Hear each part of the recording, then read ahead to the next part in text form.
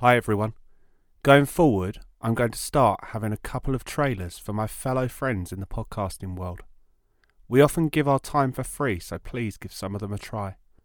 I promise not to take up more than 3 minutes of your time with these trailers, so if you want to skip forward to the episode, please do so. But you may miss out on some absolute gems. Thank you for your time, and I'll speak to you on the other side. From the brilliant creative minds that brought you Keep Drinking, It'll Get Better, and The Real Housewives of Hillcrest Nursing Home, comes the podcast that people are raving about. Hi, this is Edward October for OctoberPodVHS.com, here to tell you what people are saying about our true crime podcast. A thread store in Arizona says, too much dribble and slang. These ladies obviously enjoy their own humor and sound high. Hey, at least they called you ladies. Benny from Idaho says, your topics are so appealing, but a 3-person pod is difficult enough to follow without banter? Our true crime podcast only has 2 people? Wait. Where's the other 100 5-star reviews? Can somebody give me the 5-star reviews? Okay, here we go. Much better. Luscious Lee says, stand up, 5 stars. You girls are funny AF. I especially love the me and Mrs. Jones rendition you sneak into the recording. Cherry G107 says, I struggle finding a new podcast, and so far, I've been hooked to you guys' podcast. Keep up the good work. Thumbs up, smiley face. Our true crime podcast, 2 girls, 1 story, and lots of bad renditions of songs you love. Available on your favorite podcatcher. Go binge it today. I'm Michael, the host of the semi-monthly podcast In a City Like Yours. Join me as I chat with interesting people with interesting life stories. You can listen to the podcast on all major podcast platforms, including Apple, Spotify, Stitcher, and TuneIn. You can follow us on Twitter at IACLYS Podcast, as well as on Facebook and Instagram at In a City Like Yours Podcast. Please feel free to let me know what you think, and keep coming back for the many interesting stories in a city like yours.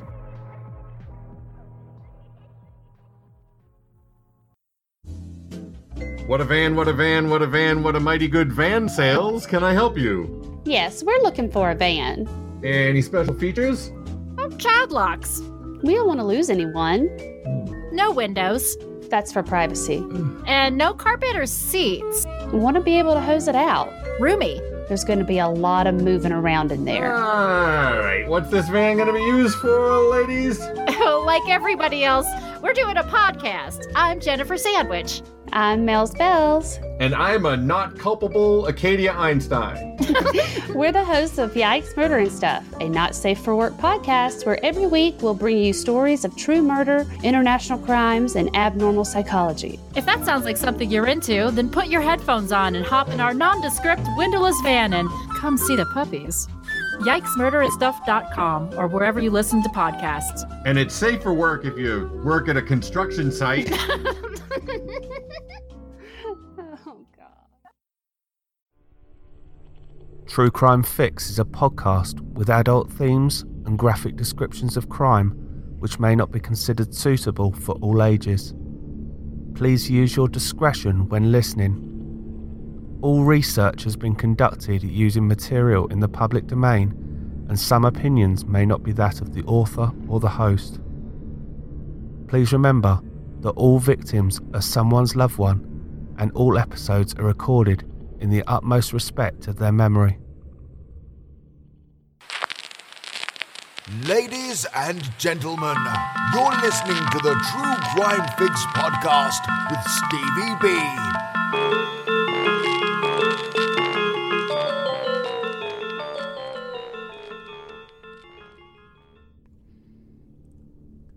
Everyone does it, I bet. On a cold winter's day, staring longingly out of the window, wishing that you could be somewhere warm. Or sitting at your desk and dreaming of a new life for yourself, somewhere exotic. Travelling the world, sampling new cuisine and experiencing new cultures. One of my friends has just done that exact thing. Moving to picturesque Washington just on the outskirts of Seattle, from the hustle and bustle of West London, to start a new life for herself and her new husband. Lita and Tyler I raise my glass of Ribena to you, and a massive congratulations. I have been backpacking across Europe myself with my sister for 3 weeks in 2014, and apart from my wedding day, it was the best experience of my life. One moment walking down the Champs-Élysées towards the Arc de Triomphe from the Eiffel Tower in Paris, to seeing the Colosseum and the Vatican City in Rome, and then 3 days later experiencing the sombre atmosphere of Auschwitz and Birkenau in Poland.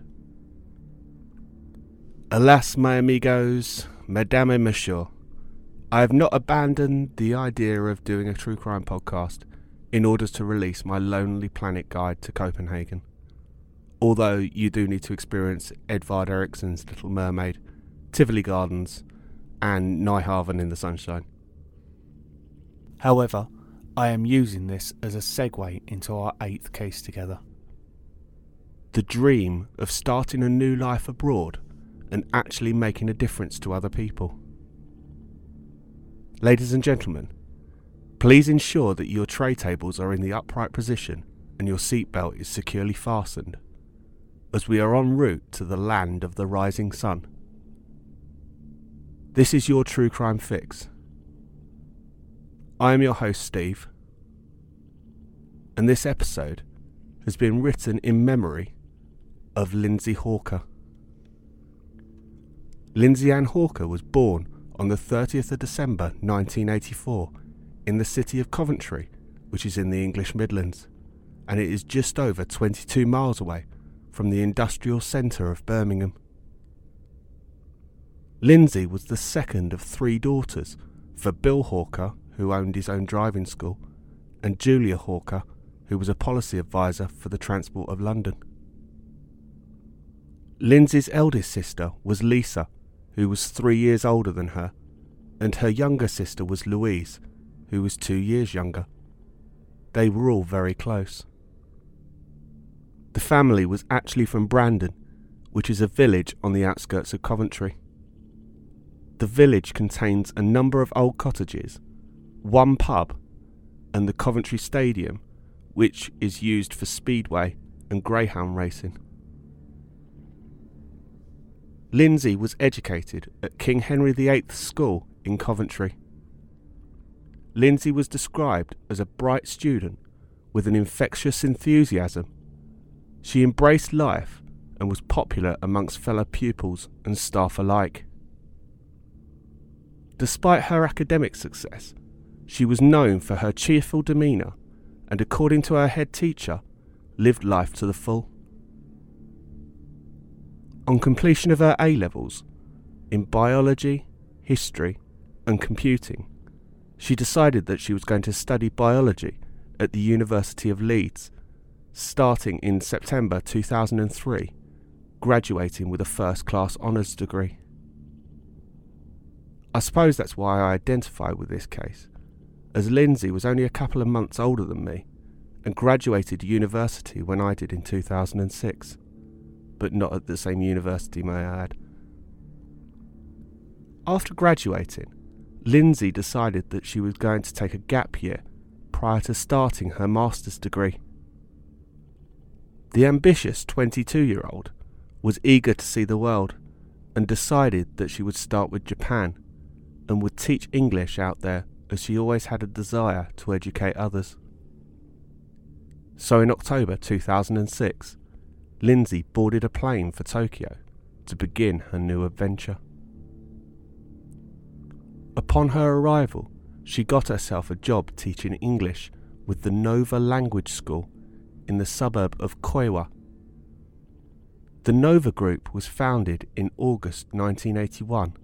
The company was the largest employer of foreign nationals in Japan, employing 7,000 foreign workers, 5,000 of whom were employed as language instructors. Each year, Nova hired between 2,500 and 2,600 foreign teachers to replace those who had left. Although instructors were not required to have actual educational training, the company provided a salary bonus for teachers with an accredited Teaching English as a Foreign Language certificate, any master's degree, or a degree in education. Teachers were hired directly after university graduation with any degree that allowed them to obtain a work visa. The Nova Language School was, at the time, the largest private English conversational school in Japan. Coming from a village back home, it took Lindsay a couple of months to adjust to the hustle and bustle of a foreign city as fast-paced as Tokyo.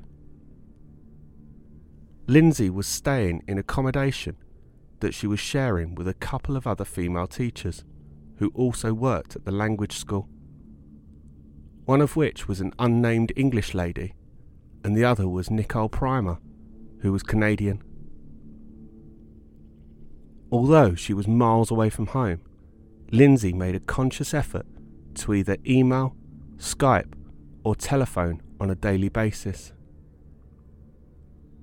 After a few months, she started to settle in and made plans with her boyfriend, Ryan Garside, who she had been with for 4 years, to come out and visit her. Ryan jumped at the chance and bought a ticket to Tokyo to join her a few weeks later.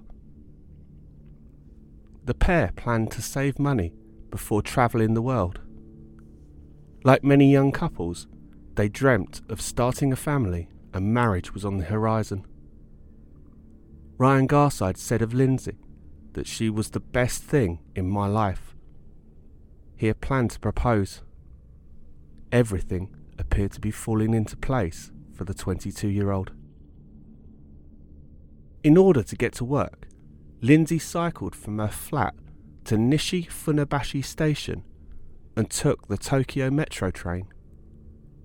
The train that she took was called the Tozai Line train, which is line number 5. It runs from Nishi Funabashi in the east of the city to Nakano in the west.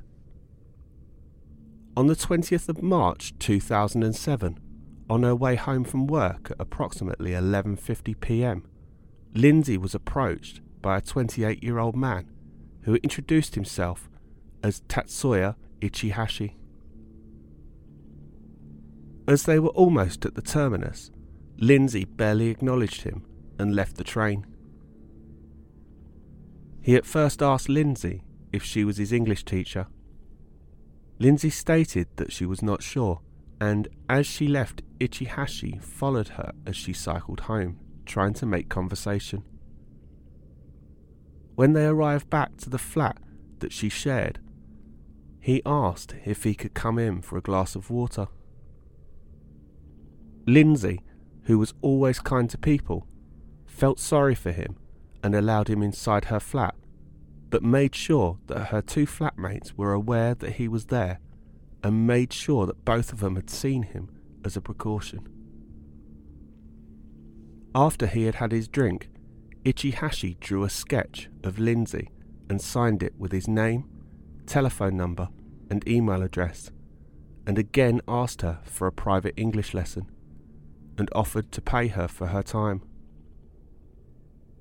As her employer allowed her to take private lessons in addition to her contracted hours, and it was some extra cash towards her dream of travelling around the world, she agreed. The pair arranged to meet for an English lesson at a cafe in the city 4 days later. That night, Lindsay referred to the incident in a message to her friends and family on her Facebook page. She wrote, "Love you lots. Don't worry about the guy who chased me home. It's just crazy Japan. Miss you. Kiss, kiss, kiss." It was the last thing she'd ever post on social media. Lindsay and Ichihashi met on Saturday the 24th of March 2007 in a cafe in the east of Tokyo. CCTV showed the pair together for their lesson.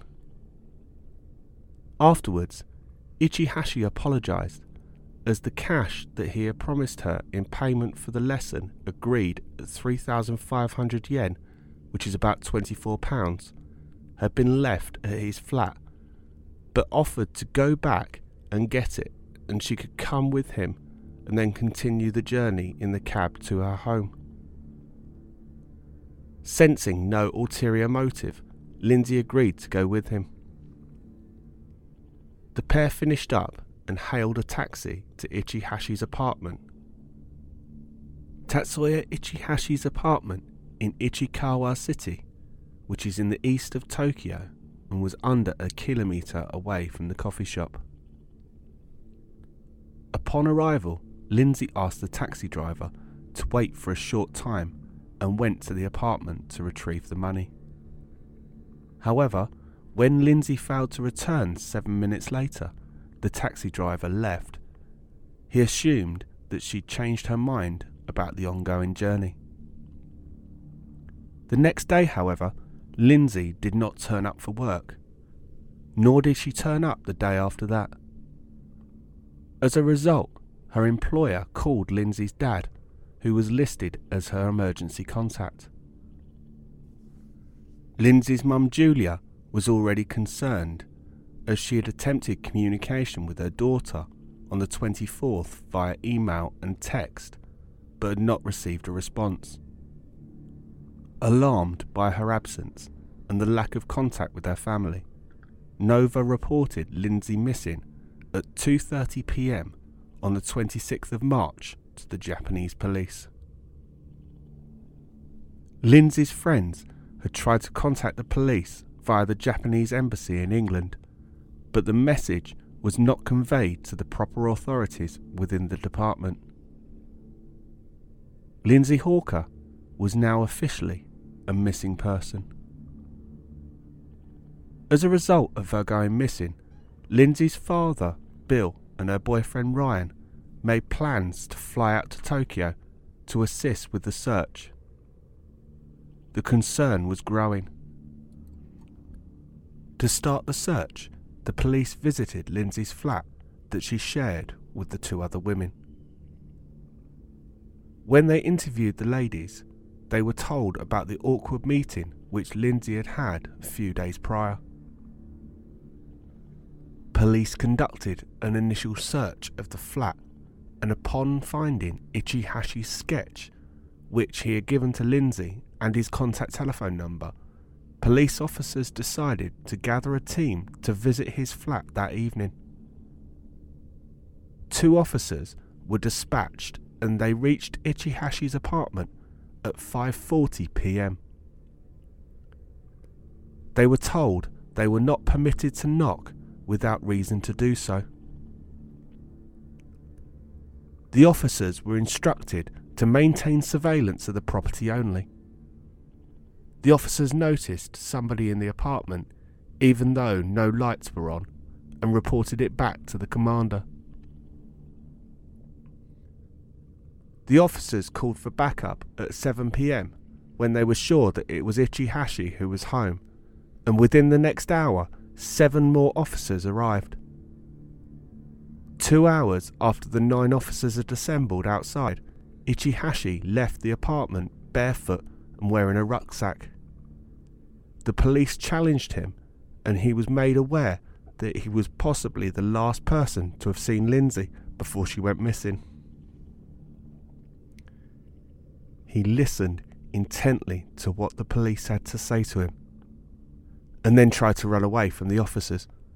One officer grabbed his rucksack, but Ichihashi dropped it and continued to flee. None of the officers had radios, so the officers on the 4th floor where Ichihashi's apartment was could not alert those on the ground that Ichihashi had escaped. Ichihashi eluded the officers by vaulting the last few feet of the stairway to the ground. A short time later, he was rediscovered in the city, wearing a pair of athletic shoes. Police informed him to stop, but he escaped again by zigzagging through the street, the police still in pursuit, until he was lost again in the congested streets of Tokyo. The rucksack, which had been stripped off of him in the initial attempt by police to apprehend him, contained his gym clothes, which the police believed he was going to wash at the gym. It was also reported that the bag contained a significant amount of cash, but this was not confirmed by the police. The police entered Ichihashi's apartment and they searched the property fully. Unfortunately, they found Lindsay's naked body in a bathtub full of sand and soil on the balcony. She had been brutally murdered. Lindsay had been bound and gagged with plastic ties and scarves, with one of her hands lying outside of the mixture. The Hawker family's visit to Japan, which had been planned, was no longer a search for a missing person. It was now going to be the act of bringing the body of a much-loved daughter and sister home to rest. The police, after an initial investigation, revealed a large number of bruises covered Lindsay's upper body, which indicated that she had been subjected to a prolonged attack. Police said there was a number of bruises that were the size of a boiled egg on the left side of her face, and they appear to have been inflicted with a fist. There was also less prominent marks on her upper body, which resulted from collisions with furniture. She familiar with martial arts, having been trained and reaching the level of black belt. Lindsay's cause of death was when her killer had began strangling her. They had broken a cartilage in her neck. Ichihashi had shaved Lindsay's head post-mortem in one final humiliation. Police found that Lindsay's possessions were thrown across the room. The post-mortem also showed that she had been raped. Ichihashi had actually buried the body in a mixture of sand and compost soil and then sprayed it with a substance used to compact and decompose waste. It is believed that he planned to either bury the body in concrete or wait until it had decomposed and then dispose of it. Ichihashi had brought the materials over the course of 6 visits to his local hardware store in the hours leading up to the arrival of the police on the 26th of March. During the investigation, police suspected that between Sunday night and early Monday morning, Ichihashi had moved his bathtub from the bathroom to the balcony and put Lindsay's body into it. Neighbours said that they had heard sounds of something striking metal and a heavy object being dragged during that time. It was believed that he used the balcony so that he could mask the smell of the body decaying. On the 27th of March, Bill Hawker and Ryan Garside arrived in Tokyo to make arrangements to take Lindsay's body back to the UK. Bill Hawker had to identify his daughter's body. In an interview that he gave on a 2020 special on Investigation Discovery, he revealed that this was the hardest thing he'd ever had to do, and it still haunted him to this day.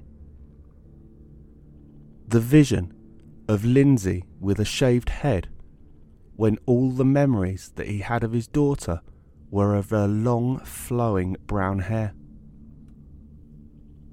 On the 29th of March, detectives removed a shopping trolley in which Ichihashi is believed to have transported the bags of horticultural soil that he used to bury Lindsay from his apartment building. That same day, following a tip, 20 police officers raided Hotel Chateau near Nishi-Funabashi Station and not far from Lindsay's home, but they did not find Ichihashi. The Hotel Chateau was described as a love hotel, but as there's no further information, I will let you use your imagination as to what that means. Frustratingly for the Hawker family, the trail went cold and the investigation stalled. They stated that they were greeted with a polite wall whenever they tried to ask for updates from the police. Pictures and CCTV footage of Ichihashi were shown on news broadcasts in Japan in the hope of apprehending him. UK police officers travelled to Japan assisting with the search, and 3,000 wanted posters were distributed around Tokyo. Lindsay's father Bill and her boyfriend Ryan stayed in Japan to raise awareness of the case, holding a press conference where Sir Graham Fry, British ambassador to Japan, read out a statement on the family's behalf. On April the 26th, 2007, the funeral, described as a celebration and thanksgiving for her life, was held at Coventry Cathedral and conducted by Reverend Tim Pullin of St Margaret's Church in Woolston, which is near Rugby. Lindsay's coffin was carried into the building, covered in white lilies. Hundreds of mourners, including Japanese ambassador Yoshiji Nagami, gathered to pay their last respects at the service for Lindsay. Outside the cathedral, a white dove was released as Lindsay's mother and father watched on. The funeral was followed by a private burial. The Hawkers wanted to make sure that Lindsay's killer remained at the forefront of everybody's mind, and on the 16th of May 2007, Lindsay's parents made a fresh appeal on the BBC 6 o'clock news in the United Kingdom, and as a result, the UK government got involved. The then Foreign Secretary, Margaret Beckett, travelled to Japan on the 23rd of May to appeal to the Japanese media outlets to devote more coverage to the search for Ichihashi, but there was a shortage of leads. The information that was being passed on to the Hawker family was again sparse. So, on the 19th of June 2007, Warwickshire Police flew to Tokyo to help the family liaise with the Japanese police team, and, as a result, on the 28th of June, Bill and Julia Hawker made a renewed appeal on Japanese TV, asking for help trying to find their daughter's killer. There was still no success, so on August the 13th, the family launched an email campaign, circulating a letter titled "Don't Forget Lindsay Hawker," and asking the recipients for help to catch her killer, and to forward it on to as many people as possible. On August the 22nd, Bill and Julia Hawker gave an interview on the ITV show This Morning, saying they believed that their daughter may have been drugged before being brutally murdered in Ichihashi's flat. There was still no sightings of Ichihashi, so on the 6th-month anniversary of Lindsay going missing, the 25th of September, Bill Hawker arrived at Heathrow Airport in West London with hundreds of printed flyers bearing Ichihashi's face, asking travellers to and from Tokyo for help in tracking him down. The family were desperately doing all that they could, but by the end of 2007, they were still no closer to getting justice for their daughter. The Japanese police seemed no further along in their investigation. It was a desperate Christmas for the Hawkers that year. Then, out of the blue, the Japanese police released a new wanted poster of Ichihashi, which included an enhanced image of the suspect disguised as a woman.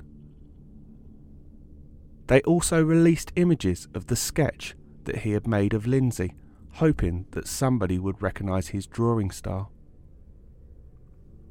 In early 2008, police investigated sightings of Ichihashi in the area of Kabukiyo, which is the entertainment and red light section of Tokyo, and was popular with homosexuals. The new poster meant that the police had received a number of tips from alleged male sexual partners. On March 22nd, Lindsay's family flew to Japan and appealed for new leads on the first anniversary of their daughter's death. Bill Hawker, again on the advice of Tim Blackman, whose daughter Lucy had gone missing in Japan some years earlier, again stayed and distributed more leaflets around Tokyo. At a press conference, Bill Hawker said, "He murdered my daughter and he might murder again." Bill then broke down in tears before adding, "I have a dreadful feeling of helplessness and a horrible feeling not being able to do anything. Last time I was here, I banged on the apartment door where she was murdered, and I promised Lindsay I'd find her killer. I haven't found him yet, but we won't give up." However, in the latter part of the year, the investigation stalled again. By October 2008, 140 officers were involved in the relatively large investigation. That month, the police suggested that Ichihashi may have committed suicide. Lindsay's father challenged this statement and called this a ploy to scale down the investigation, which some inside sources said was close to coming to a close anyway. Japanese police had told neither the Hawker family or the British Foreign and Commonwealth Office that this was going to be the case. Reports speculating about Ichihashi's location continued, and on the 15th of January 2009, an article in Japan Today citing a reporter from the weekly magazine Spar reported that Ichihashi had fled to the Philippines.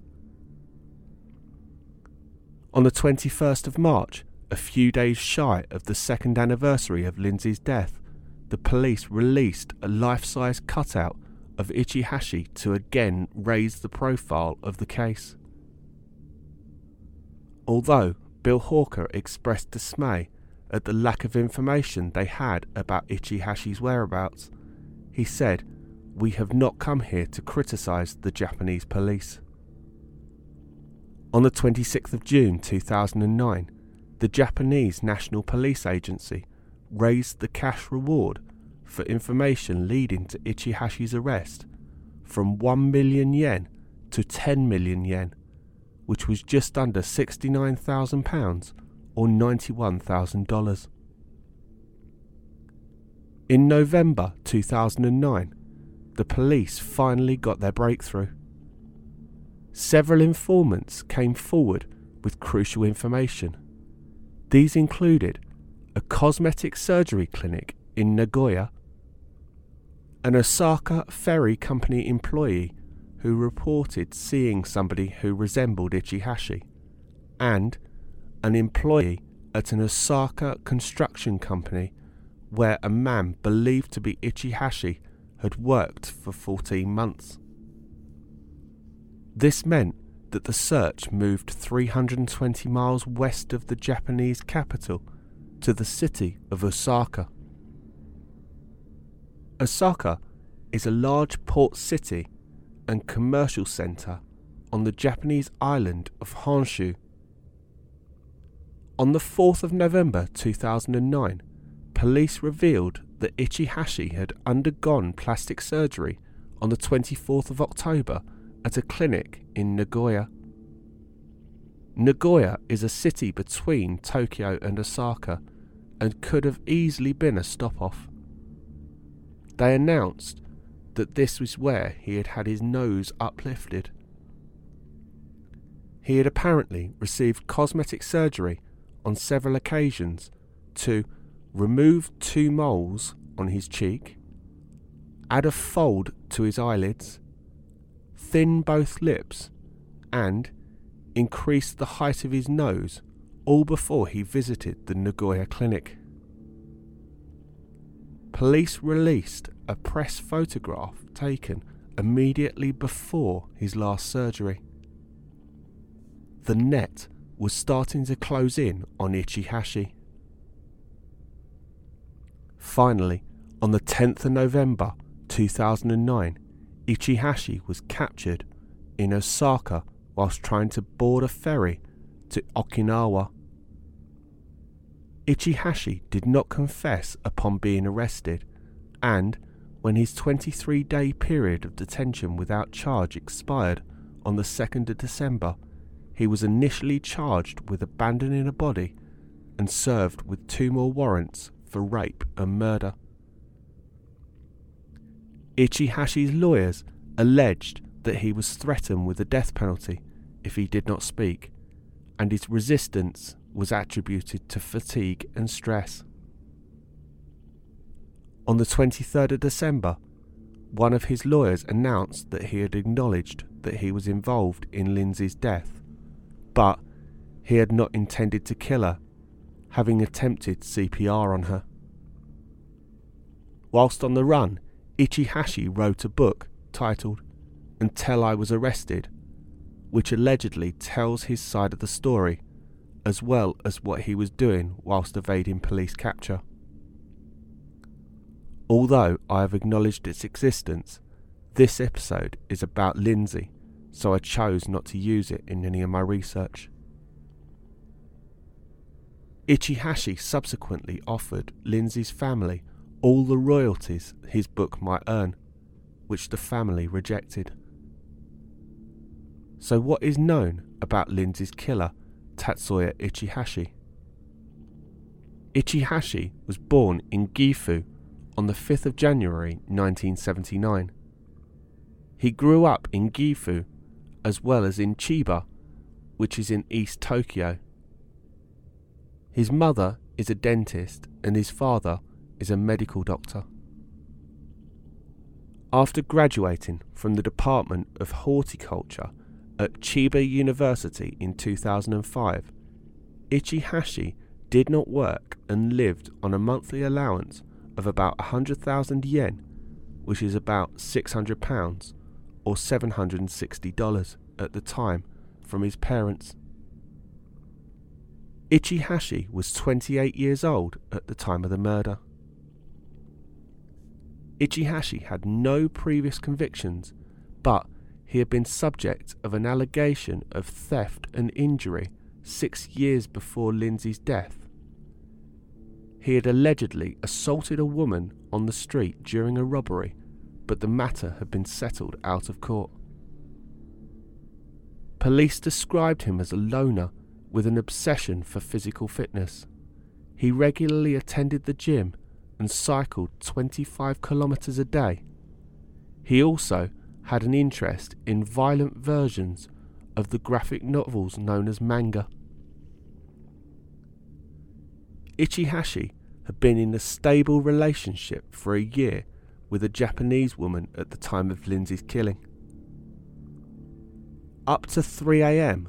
on the day of Lindsay's murder, his girlfriend had been at his residence where Lindsay's body would eventually be found. The couple had a heated argument that night and she fled his apartment, but apparently sat fuming in her car for the next 2 hours in the apartment's parking lot before going home. The next day, she returned in the hope of patching up their relationship and saw that the police had strung up tape to block off the apartment as a crime scene. The sight of the police tape made her feel full of regret. Stephen Green, writing for the Japan Times, said the case, which had been extensively covered by the world's media, was likely to test the fairness of Japan's judicial system. In Japan, it operates a lay judge system. Japan began implementing a new lay judge system in 2009. Lay judges are appointed volunteers and often require some legal instruction, However, they are not permanent officers, as they only officiate proceedings about once a month, and often receive only nominal pay or an amount which covered their costs only. Lay judges are usually used in countries that do not operate juries. Lay judges may be randomly selected for a single trial, like jurors, or politically appointed. In the latter case, they are usually not rejected by the prosecution, the defence, or the permanent judges. Lay judges are similar to the magistrates in England and Wales. The Japanese system is unique in that the panel consists of 6 lay judges chosen randomly from the public, together with 3 professional judges who come together for a single trial like any British or American jury, but they all serve as lay judges with the same powers. As with any jury or lay judge system, it places a large amount of judicial power on randomly chosen members of the public with the aim of making the judicial process more democratic. Japanese law states its purpose is solely seeking the promotion of the public's understanding of the judicial system and their confidence in it. Japan has the option of the death penalty in certain cases. Japan's method of execution is hanging. However, it is extremely rare in Japan to be sentenced to death for killing only one person. As of 2010, fewer than 10 of the 111 inmates on Japan's death row had killed only one person, including their previous convictions. One extremely interesting piece of information that I found does take us a little off the beaten path from the story, but I would like to share it with you. When researching this, I found an article in the Japan Times, which was an interview with a man by the name of Toshio Sakamoto, who had worked as a prison guard for 27 years.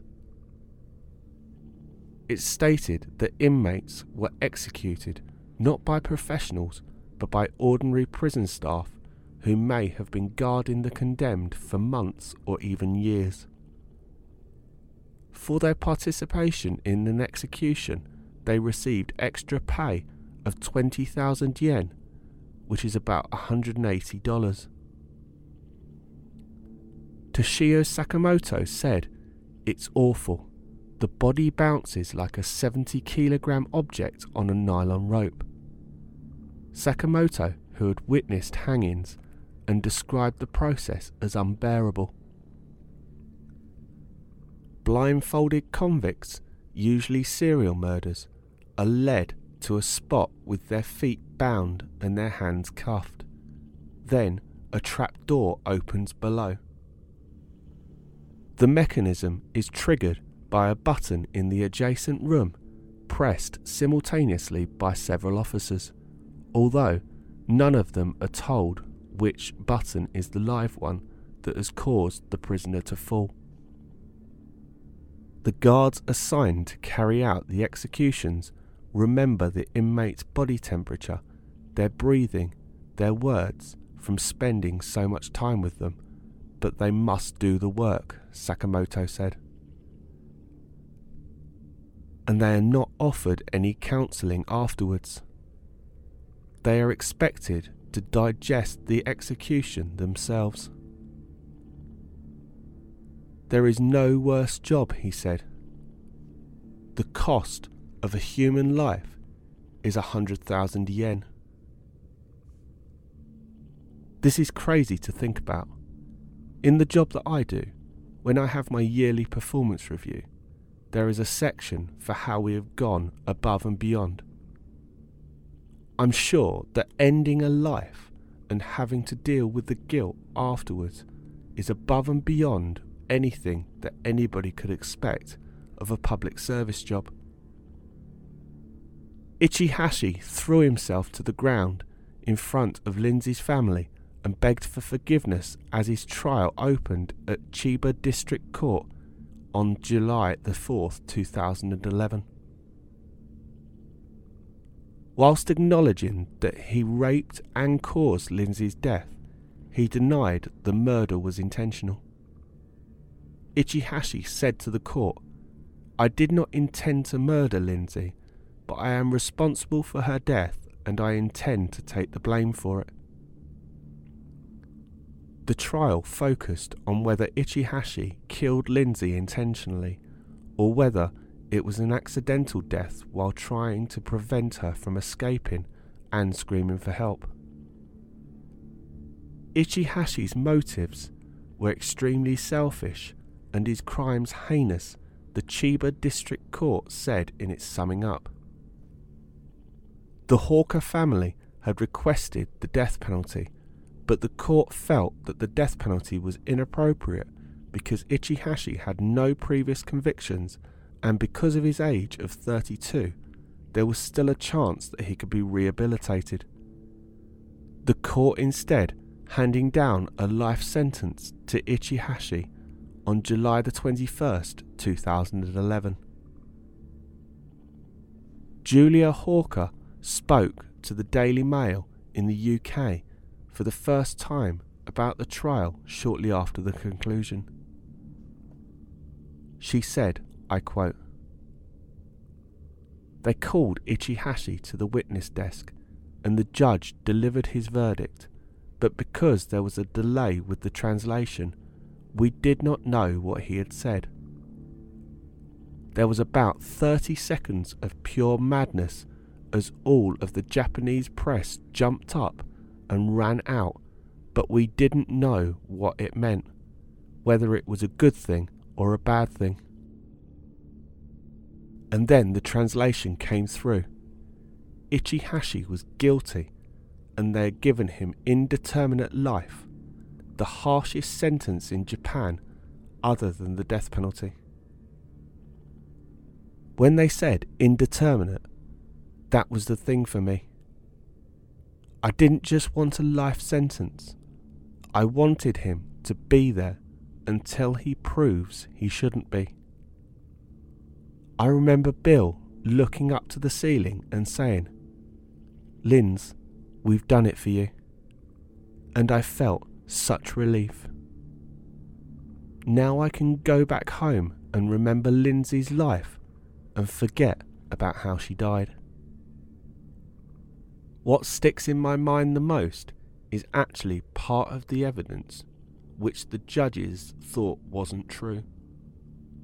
He said he was talking to Lindsay when she was tied up in the bath and she said, 'Could I have a cigarette?'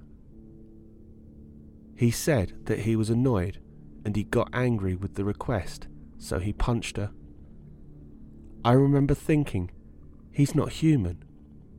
He's not relating to the fact that my little girl is tied up naked in a bath and she's frightened to death and said, 'Can I have a cigarette?' And he's the one who's angry. I just thought, what is wrong with this man? During the most painful moments, as Ichihashi explained how he had raped Lindsay, how he had terrified her, and how she had screamed like an animal, Julia would fix her gaze at some nondescript spot on the wall. She said, "I'd think of something not in the courtroom. I used to just focus on that for a few minutes so that I could get away from the horror." What was so horrific was that he talked about the most loathful things that one human being can do to another in such a monotone, matter-of-fact way. He'd sit there, shaking and dribbling, but he'd show no real emotion. He showed no expression, and that was more scary, really, than what he had done. Over the years, Bill, Julia, Lisa and Louise made countless trips to Japan. printed 10,000 posters and distributed the same number of leaflets. They set up websites and hotlines and even enlisted the help of the Japanese Yakuza. And they did so while receiving hate mail from the public who accused them of enjoying the publicity and cashing in on their daughter's death. In fact, the campaign cost them about £100,000. Bill explained, "I've run my own business for 30 years. Julia is a highly valued, hard-working girl. But we're broke. I've cashed in my pension. I had to remortgage, borrow money from Lisa. Our credit cards have had it. This has cost us a fortune."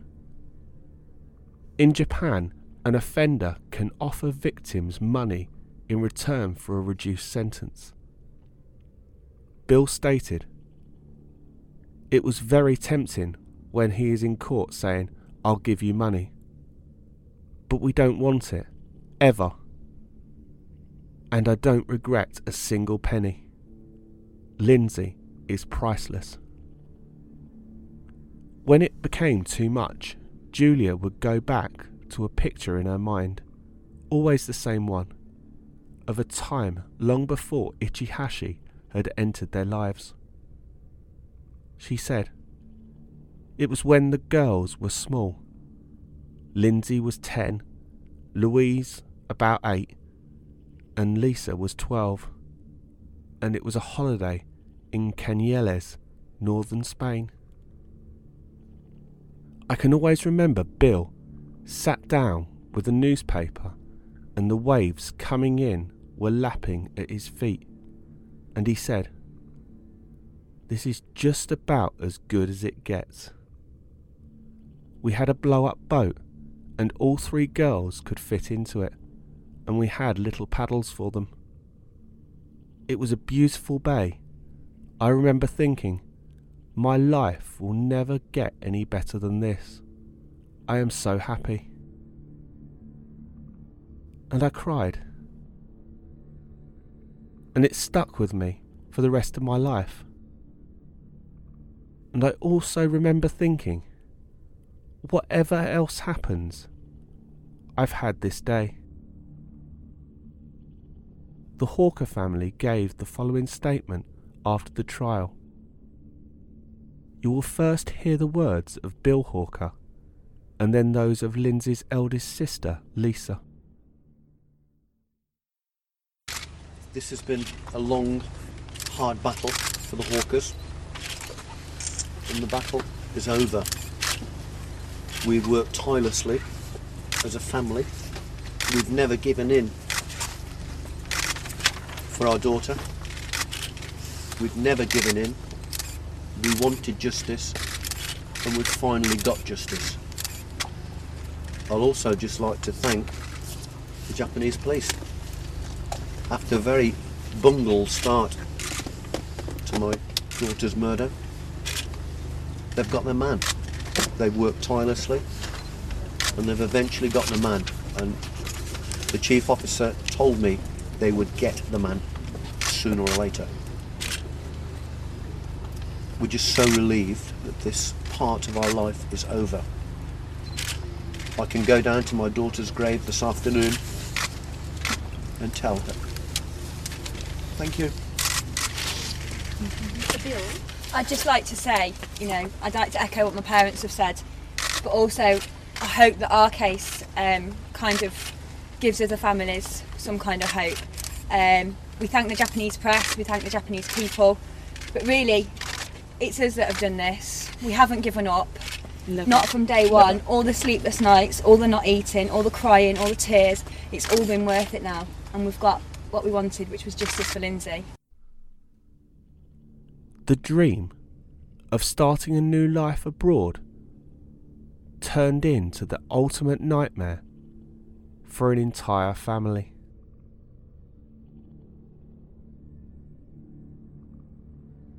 So I guess that's it for another week. Again, thank you everyone that is spending their time listening to me. I love every single one of you.